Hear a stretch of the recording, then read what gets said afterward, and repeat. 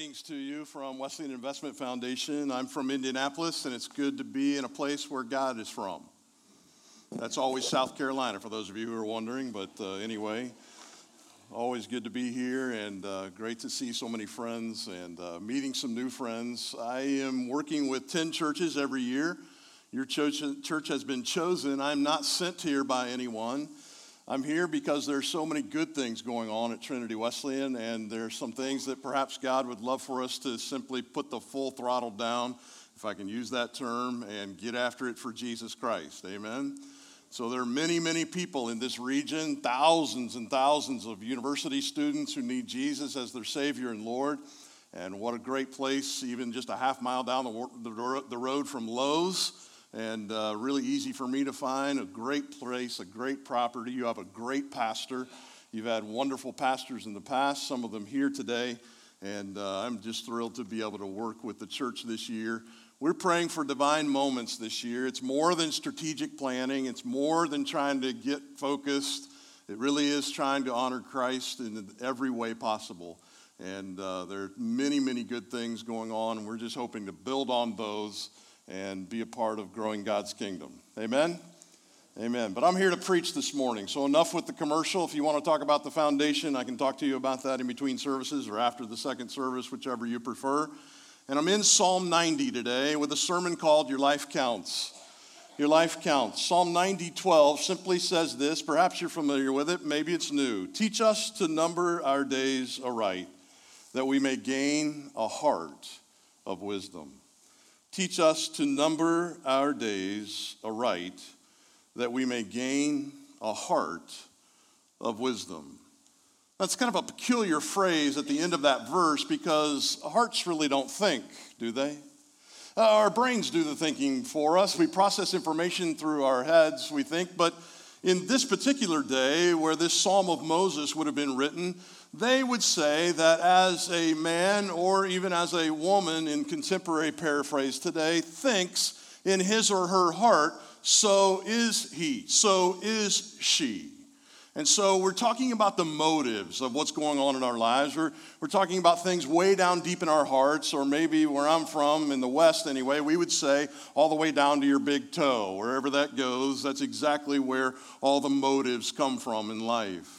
And when we process this particular verse, he's just simply saying all the way through Psalm 90, if you want to read it later, or maybe you want to read it now if this sermon's boring enough for you, that your days are indeed numbered, that you thought your mom taught you that I brought you into this world and I can take you out. No, actually it's God that did that, and Moses is the one who's reminding of us of this particular truth. And it's something that a lot of people think, you know what, I can control my own destiny. I can do whatever I want, whenever I want, however I want. I will create my path even to the grave, if you listen to culture today. And the fact of the matter is, I'm pretty sure it's in Psalm 90. I'd love to translate the Hebrew for you this morning. It simply says that God's in control of everything. You came from dirt and you control diddly squat. Pretty sure that's in the Hebrew. I didn't take that much Hebrew, so I really don't know. But I think that's what it's saying. It really does call us dirt. You can have a little bit of fun with somebody that you know. You better know them well before you tease them this way. But they think they're really all that in a bag of chips and all that stuff, and they think they're really a full picnic. And you can go to them and say, you know what, you're nothing better than dirt. But you better know them pretty well before you get into that kind of comment. What do you do to make your life count? How do you make your life count? People struggle with this all over the place. How do I make my life count? There's 2 or 3 things I want to share with you today. And it's really something, I'm trying to do justice to this verse, but pay attention because the first thing is the first thing. And I don't want you to yawn through the first thing because it's the most important thing. And it's the first thing because of that priority. You ready? You make your life count by living for Jesus Christ. You make your life count for living for Jesus Christ. And a lot of people in churches today say, yeah, what's point number 2? But we have to get this one correct. We have to get this right because there really isn't any other way that we have life to begin with other than through Jesus. You say, well, I don't know him. I'm not in a personal relationship with him. Well, he, being God himself, the creator, has come to show us not only how to live, but to even give us life, and to give us life that will last forever. Last time I checked, nobody's life lasts forever. My grandfather would put it this way, who pastored for over 50 years in the Wesleyan Church, in the Church of the Nazarene. He said, Jim, anytime you do a funeral, look at the back of the hearse when you follow the family out or you lead the casket out of the funeral home. And there you are, as everybody's processing to the cemetery. Look at the back of the hearse. There's no hitch on a hearse. He said, you don't take anything with you. There's nothing that you can program that somehow controls even the day that you give your last breath on this earth, in this life. And there is no better way than to make your life count, than to give your life and live your life for the one who gave you life to begin with. And that's Jesus. There's no better day than today than to make Jesus your Savior, than to accept Jesus as your Savior. We talk about this fact that we're supposed to repent. It's a good Bible term. It's a good term that some people shy away from today. But repentance means to literally turn. It means to turn away from. And just to illustrate it for you a little bit today, I don't want to hit a music stand this morning, but just to make sure that you're awake, I'm not going to ask you to do this personally, but you can try it out later in the parking lot if you'd like to. Make sure you have a little bit of space. But it means that you turn away. If that's the way of the world, and this is the way of the cross, and I know it's rude for me to turn my back on you when I'm speaking, but here we go. You ready? That I'm going to turn my back on sin, on the way of the world, and I'm going to follow the way of the cross. I'm going to say to him, thank you for saving my soul. Thank you for changing my life. Thank you for transforming my surroundings. I want to follow you all of my days. But here's what happens in North American theology. We make repentance a full turn instead of a half turn. Are you ready? We say, I'm tired of following the way of the world. I know that I'm doing wrongly. I want to be somebody who is a follower of Christ. But we simply say to him, thank you for saving me. I've got some other stuff I want to catch up on. And if you could just kind of give me a warning, maybe, just maybe, by the time you get to Greenville, if you're just sweeping across from the eastern sky and you get over here near Central or near Clemson, then maybe you could give me a warning. I could go to Trinity Wesleyan, I could repent again. I could get on my knees and confess all of my sins there. Thank you for saving me. I've got some living I'd like to do back over this way. Repentance is 180. It's not 360. Repentance means to turn. It means that you pray a prayer where you ask Jesus to forgive you of your sin, where you ask him to help you to live a life that is pure, that is clean. And he's either going to help us do that, or his word and he himself is a liar. The ability to live a godly life is founded and is resource, is given every bit of potential in the fact that Jesus wants to save you and he also wants to lead you. That's the only way that you'll be able to do it. We'll talk about that a little bit later in the message, but we need to take this very seriously, and I hope you haven't lost the joy of your salvation, but just in case someone hasn't decided that. Someone hasn't said, I'm sick of following the world's way. I'm sick and tired of being sick and tired. And you want to turn your life to Christ. We're going to pray a prayer right now at the beginning of this message. Some of you think, man, this is awesome. We're going to be done in 7 minutes or less. This is the best sermon ever. We're going to pray a very serious prayer. It's the best prayer that's ever existed, and that is the prayer to ask for forgiveness, to ask Jesus to come into your life and to accept him as your Savior. If you'd like to pray this prayer along with me, just simply repeat it. But let's pray. Lord Jesus, forgive me of my sin. Come into my life and change me. Be my Savior like only you can. I can't save myself. I don't control anything, frankly. And so I ask you that you will come into my life. I accept you as my Savior. And I pray that from this day on, I will be your true follower. And I pray this in Jesus' name. Amen. Now, if you prayed that prayer, the guy in the red shirt, Pastor Mike, who was up here a little bit earlier, he needs to see you today. Not to scare you, not to say, hey, you need to sign over all your papers to the church. That's not what we do.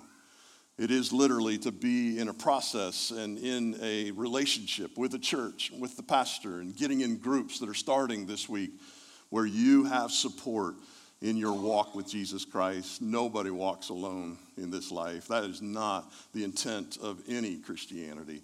And so be in a relationship with your pastor. Get to him today. And just in case somebody made that decision today, I know I'm in tiger territory this morning, and I can honor that. I was afraid I was going to wake up with a tiger paw on my forehead this morning because there's so many tiger paws around here in orange and purple. But I got to tell you something. People will be cheering already, maybe even in scrimmages this weekend, maybe next weekend as the football season kicks off and the national champs are taking the field again. But the best thing to cheer about just happened, perhaps, in Trinity Wesleyan Church today. Why don't we give God a hand clap for salvation this morning? Can we do that? Now, I had a speech teacher in high school that simply said to me once in a while, when you're expressing something meaningful, you probably ought to add a little feeling to that. So how about one more time? Let's thank Jesus for his saving grace today. Amen?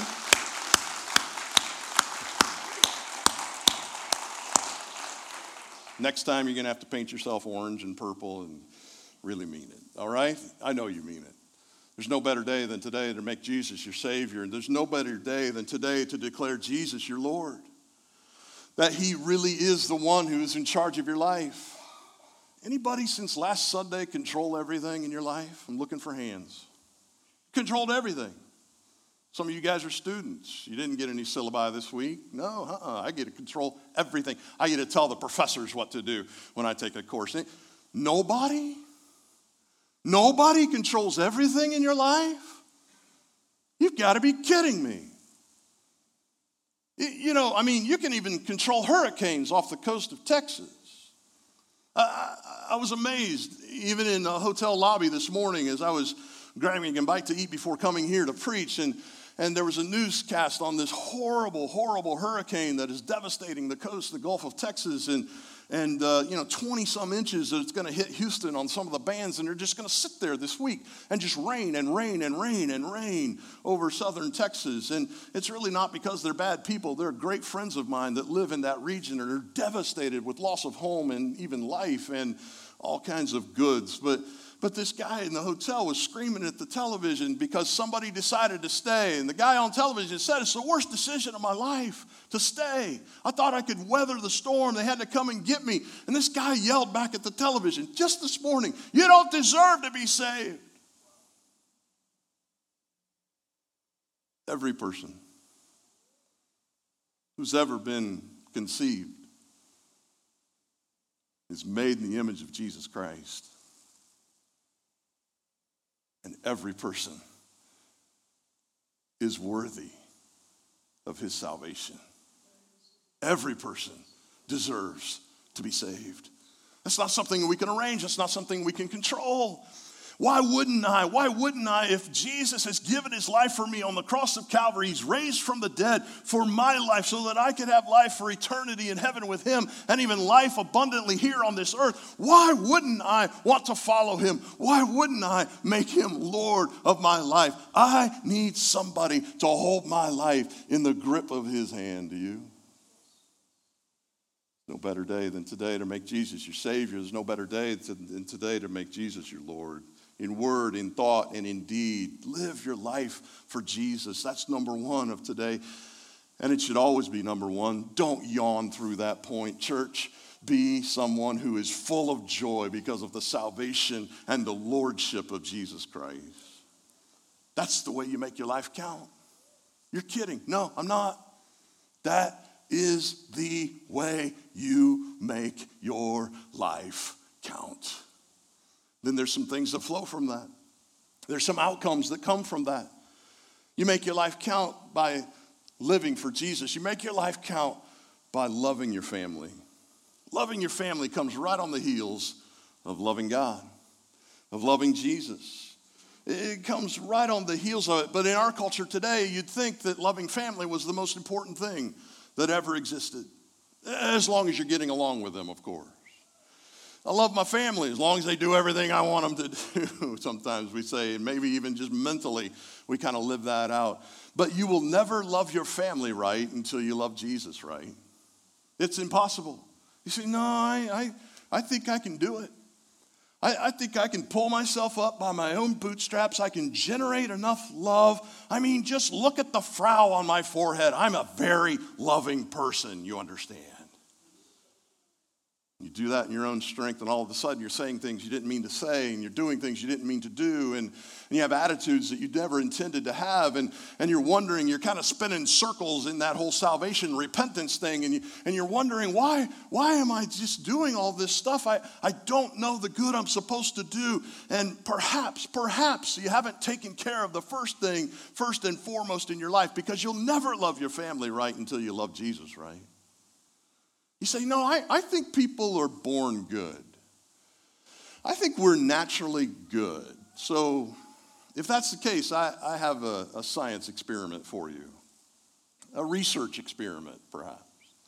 I would love for you, if you get proper approval, you go through the steps of what it takes to do this, and you can't just go off and do this on your own, but if you get the proper approval, I would love for you to volunteer in the 2-year-old nursery at Trinity Wesleyan Church. Just once, and make some observations. Who taught them all that stuff? Who taught them how to bite if you were a biter like me? Who taught them how to steal and to hoard and to scream and throw a fit over just about anything that involves me, of course, my preferences and everything that I want? If we're born naturally good, I just have a question for your experiment. Who taught them that? And where did they get it? No, we need a Savior right out of the start. We need a Lord right out of the start. We need somebody that'll come in front of us and on top of us and below us and on our right and on our left and through the Spirit of Christ himself to change us into his image, and change us into his character. Your children, by the way, need to know that you think they're terrific. And I know, you might be saying today, you don't know my kids. They didn't clean their room today. Did you? Now, I know I'm in the South. You make your bed every morning. I get that. But seriously, did you always behave? Well, my kids, they just kind of do their own thing, okay? Do you? My kids are selfish, all right? Are you? I decided a long time ago, I have a 22-year-old and almost 23 and a 21-year-old, just turned 21, a boy and a girl. The boy is off to Asbury Seminary this fall as a student there. He and his wife have settled there outside of Lexington, and I have a daughter who's a junior in college. She's a missions major. I decided a long time ago that no one was going to be the first one to tell my children they were terrific. I decided a long time ago, no coach, no music director, no band director, no art teacher, nobody in academics, nobody was going to say, you know what, you're a good kid. That is my privilege as their daddy, and I decided I'd do it just about every day. As a matter of fact, I text my children still, even though my son's married, and I text he and his wife, and then I text my daughter every morning, and I tell them how proud I am of them. And it doesn't seem to get old to them, either that or they're humoring me and saying thank you. I also text to them a prayer that I pray every morning based on a verse of the day that's fed to my phone. I'm a dumb guy with a smartphone, okay? So if you don't like technology, well, you're just going to have to get with it. But anyway, I'm trying to teach my 84-year-old mother how to text her grandchildren, and she's doing it. It's a miracle, and God still exists to prove that fact. But here we are, texting each other every morning. You say, I can't get my kids to text me back. Well, it could be that you're on their case all the time, wondering if they're going to church this morning. Why don't you try a little bit of the positive flavor, tell them how proud you are of them, and that they're always your kid. You say, they're outside of Christ, Jim. I don't know if I can do that. They are still your child, and they, according to your faith, are a child of the King, and they will repent someday as you placed good seeds in them. They still have a decision to make, perhaps. There is no better day than today than to tell your children, you think they are terrific. You say, I can't get my kids to text me back. I don't think they listen. I got a secret for you. My kids text me back every morning. You know why? I own their phone. It's pretty simple. You don't want to text me back? Get your own phone. Nah, kids don't rule my household. I never ruled mine either as a kid. You can set up some boundaries. You can set up some expectations. And I was able to tell my own children this morning, I've heard from my daughter. I don't know where my son is this morning, but anyway, he'll text me, and she just said, "Thank you, Daddy. I love you." By the way, speaking of that, there's no better day than today than to let your spouse know that you love them. You say, "I don't have a spouse."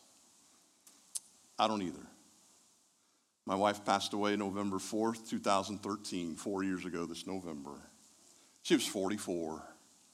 I would love to tell her I love her today.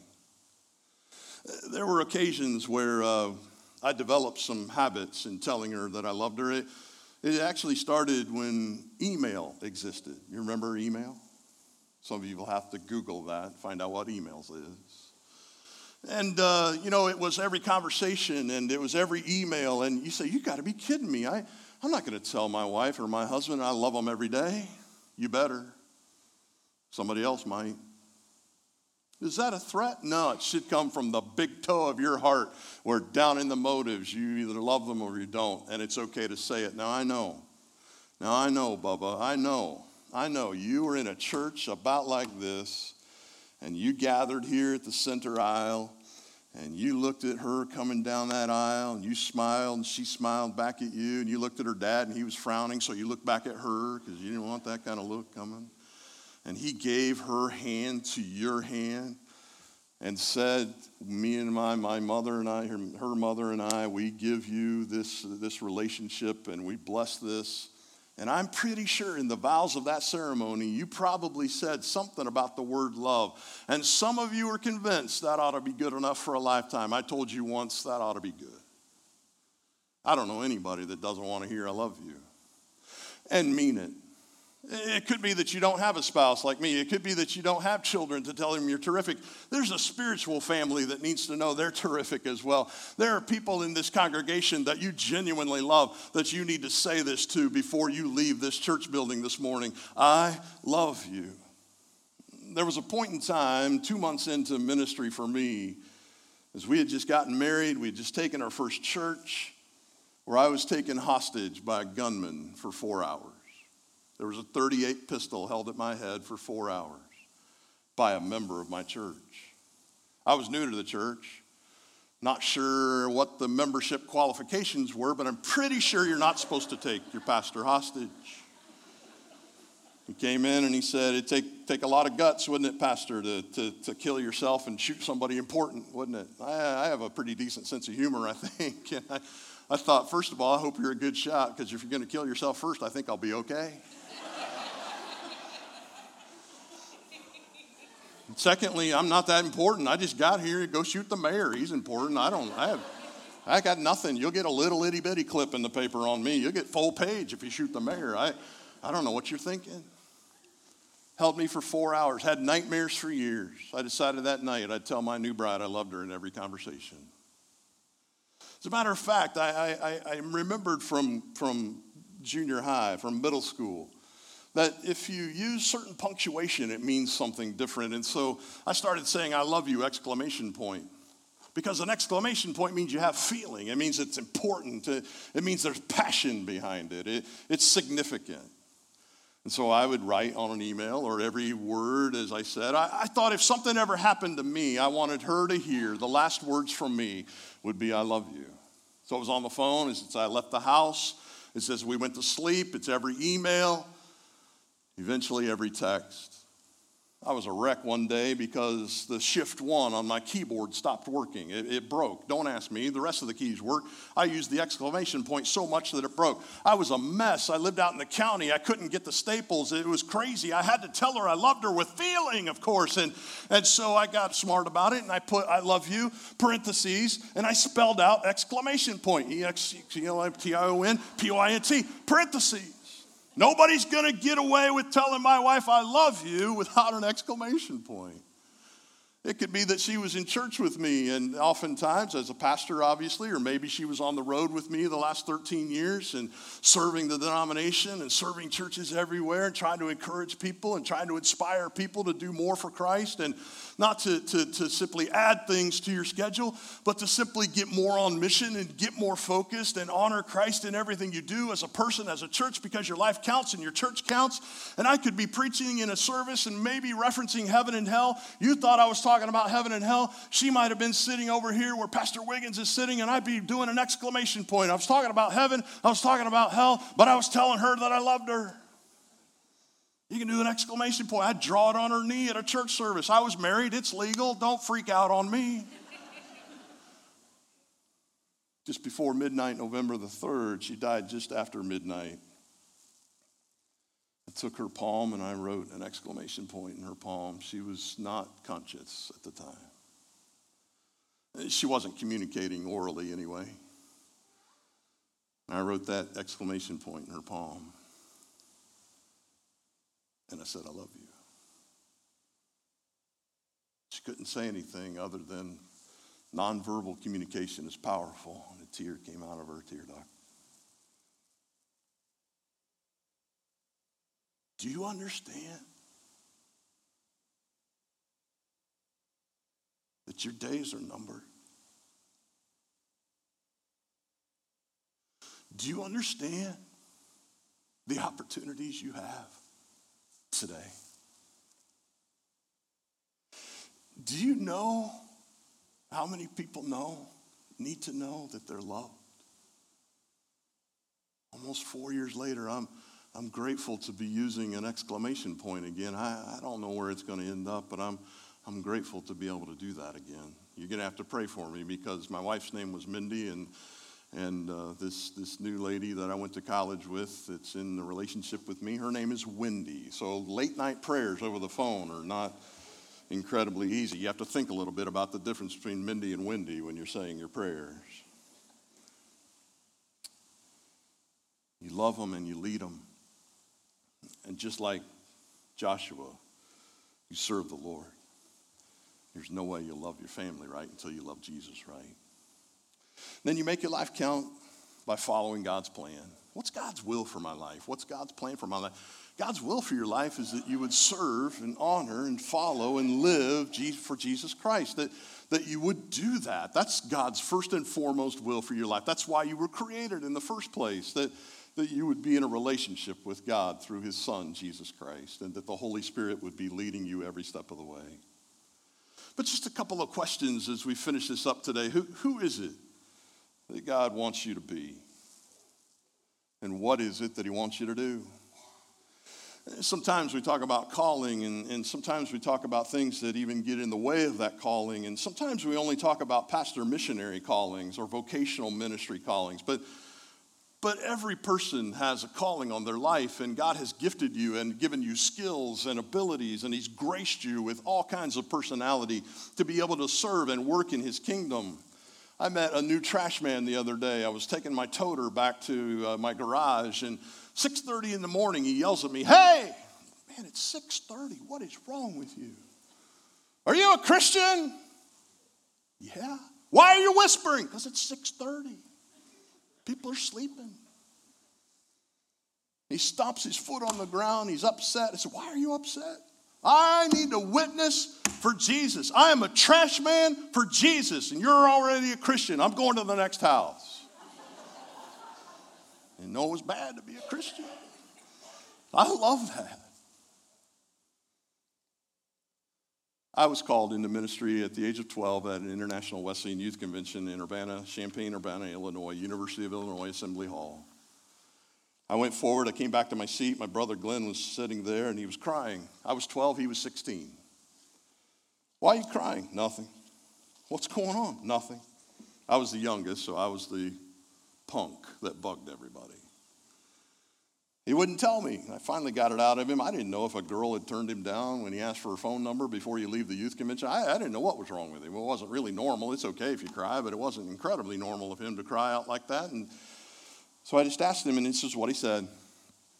I know you're called into ministry, Jim. I've seen that for a long time. I know you're wired that way even at the age of 12, and you bug me to death. But anyway, I'm called to be a 7th grade science teacher, but I guess that doesn't count. Glenn was known as someone who had an incredible sense of humor. He was a lot of fun. So there's a couple of illustrations that I could give. I only have time for one this morning. He taught science in Wichita, Kansas, and wore Jesus on his sleeves, if you know what I mean. Talked about him all the time. But one of the things that he did was he would give experiments to his class, and it was the largest middle school in Kansas, Derby, Kansas, Derby Middle School. And before you think there's only 2 people that live in Dorothy land, it was hundreds of students that he taught. And one of the things he would do is he said, describe for me how to make a peanut butter and jelly sandwich, and then I'll make the sandwich the way you describe it. And so they would get these instructions, and he was trying to teach them to follow the plan. You have to follow the plan. It's the same kind of message I would leave with you today. You have to follow God's plan. I've told my children, just like Mary told the servants at the first miracle of Jesus, as they're there putting water in these vessels that are sacred, a total faux pas of this wedding, and Jesus turns the water into wine. What does Mary say to those servants? You do whatever Jesus tells you to do. I've told my kids that since the day they were born. Prayed that over them. You have to follow instructions. They're there for a reason. So anyway, he would start making a peanut butter and jelly sandwich, and one kid would say, you take the peanut butter and you put a knife in it. So he'd take this dagger. I don't have one because I need to fly home this afternoon. But he'd take this dagger and shove it right through the lid of the peanut butter. And the kid would say, what are you doing? So you told me to put the knife in the peanut butter, and that's what I did. No, you take the lid off, take that really annoying wrapper off you never get off in one piece, and you get your knife down in there, and you stick, all that lusciousness on there, and get it all over your knuckles, and have a love fest with that, and lick all the peanut butter off, and then you put it on the bread. You don't just shove a knife right through the lid of the peanut butter. What's wrong with you? You told me to take a knife and put it in the peanut butter, and that's what I did. Another kid would say, you take the jelly, and you put it on the bread, and so he would. What are you doing? You told me to take the jelly. Thank you very much. Only one kind for peanut butter and jelly. Sorry about you strawberry people, but grape jelly, absolutely. Concord grape, thank you very much. You told me to put it on the bread, and that's exactly what I did. You take the lid off. Almost called him a dummy one day. He told me one time. Who reared you? My mother's name's Wilma. Thank you very much. She taught me well. Take the lid off. You get the biggest spoon in the kitchen you can. You get down in there and get all of that stuff all over the place and put it on the bread. You don't just take the jar and slam it and smash the whole loaf of bread. What is wrong with you? You told me to put the jelly on the bread, and that's what I did. Then another kid would say, you take the bread and take it out of the bag, and so he would.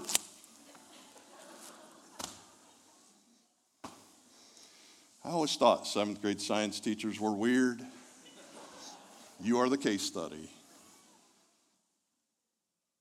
Told me to take the bread out of the bag. Oh, you take the twister off. Who taught you that? I was just following instructions. God's instructions will never, ever disappoint you. It will never actually ruin your fun, whatever you think about that. I preached this funeral. This exact text, these precise points to a gymnasium of 2,000 people at my brother's funeral. There's a missionary in Croatia that told me he got saved after a basketball game. My brother was a basketball coach, and he told me that life was about Jesus, not about basketball, and I gave my life to Christ in a public school. There's a teacher whose marriage had been restored, and my brother introduced him to Christ in the hallway one day as he was an alcoholic and headed down the wrong road. And his wife had left him, and he came back to Christ, and he got back with his wife. And he was still married 20 years later in a public school. My brother's superintendent came to me at the cemetery after that funeral day, and he said, your brother stood up at a classroom or a faculty meeting, a staff meeting early on 21 years ago, and he was a rookie teacher here. And he just looked at me and he said, hey, Mr. Superintendent, my name's Glenn, and I'd like to pray every time we meet, and I'd like to pray in Jesus' name, and I'll lead every prayer if you let me. And the superintendent said, I'm a Christian, but I kind of panicked. And I said, yes, and we could get in a lot of trouble for this in a public school. We've had one complaint. We told that guy where to go fish as a school board. Your brother led every prayer in every faculty staff meeting for 21 years, and now he's gone. And I am going to pray that prayer in Jesus' name in every faculty staff meeting as long as I'm superintendent of these community schools in Derby, Kansas. Your life counts. I ended that funeral by looking at that congregation. I ended that funeral by looking at his college freshman, his daughter who was a senior in high school, his son who was a 7th grader, and his other son who was a 5th grader. I looked at my sister-in-law, Rhonda, and I said, look around. Look around, people. Look around, Trinity Wesleyan. Even though you may need prayer today, even though you may stand in need of healing today as we finish this service, would you love and live for Jesus? Would you honor and love your family? And would you follow God's plan? Look around. Your life counts. Make every day count for Jesus Christ. Amen.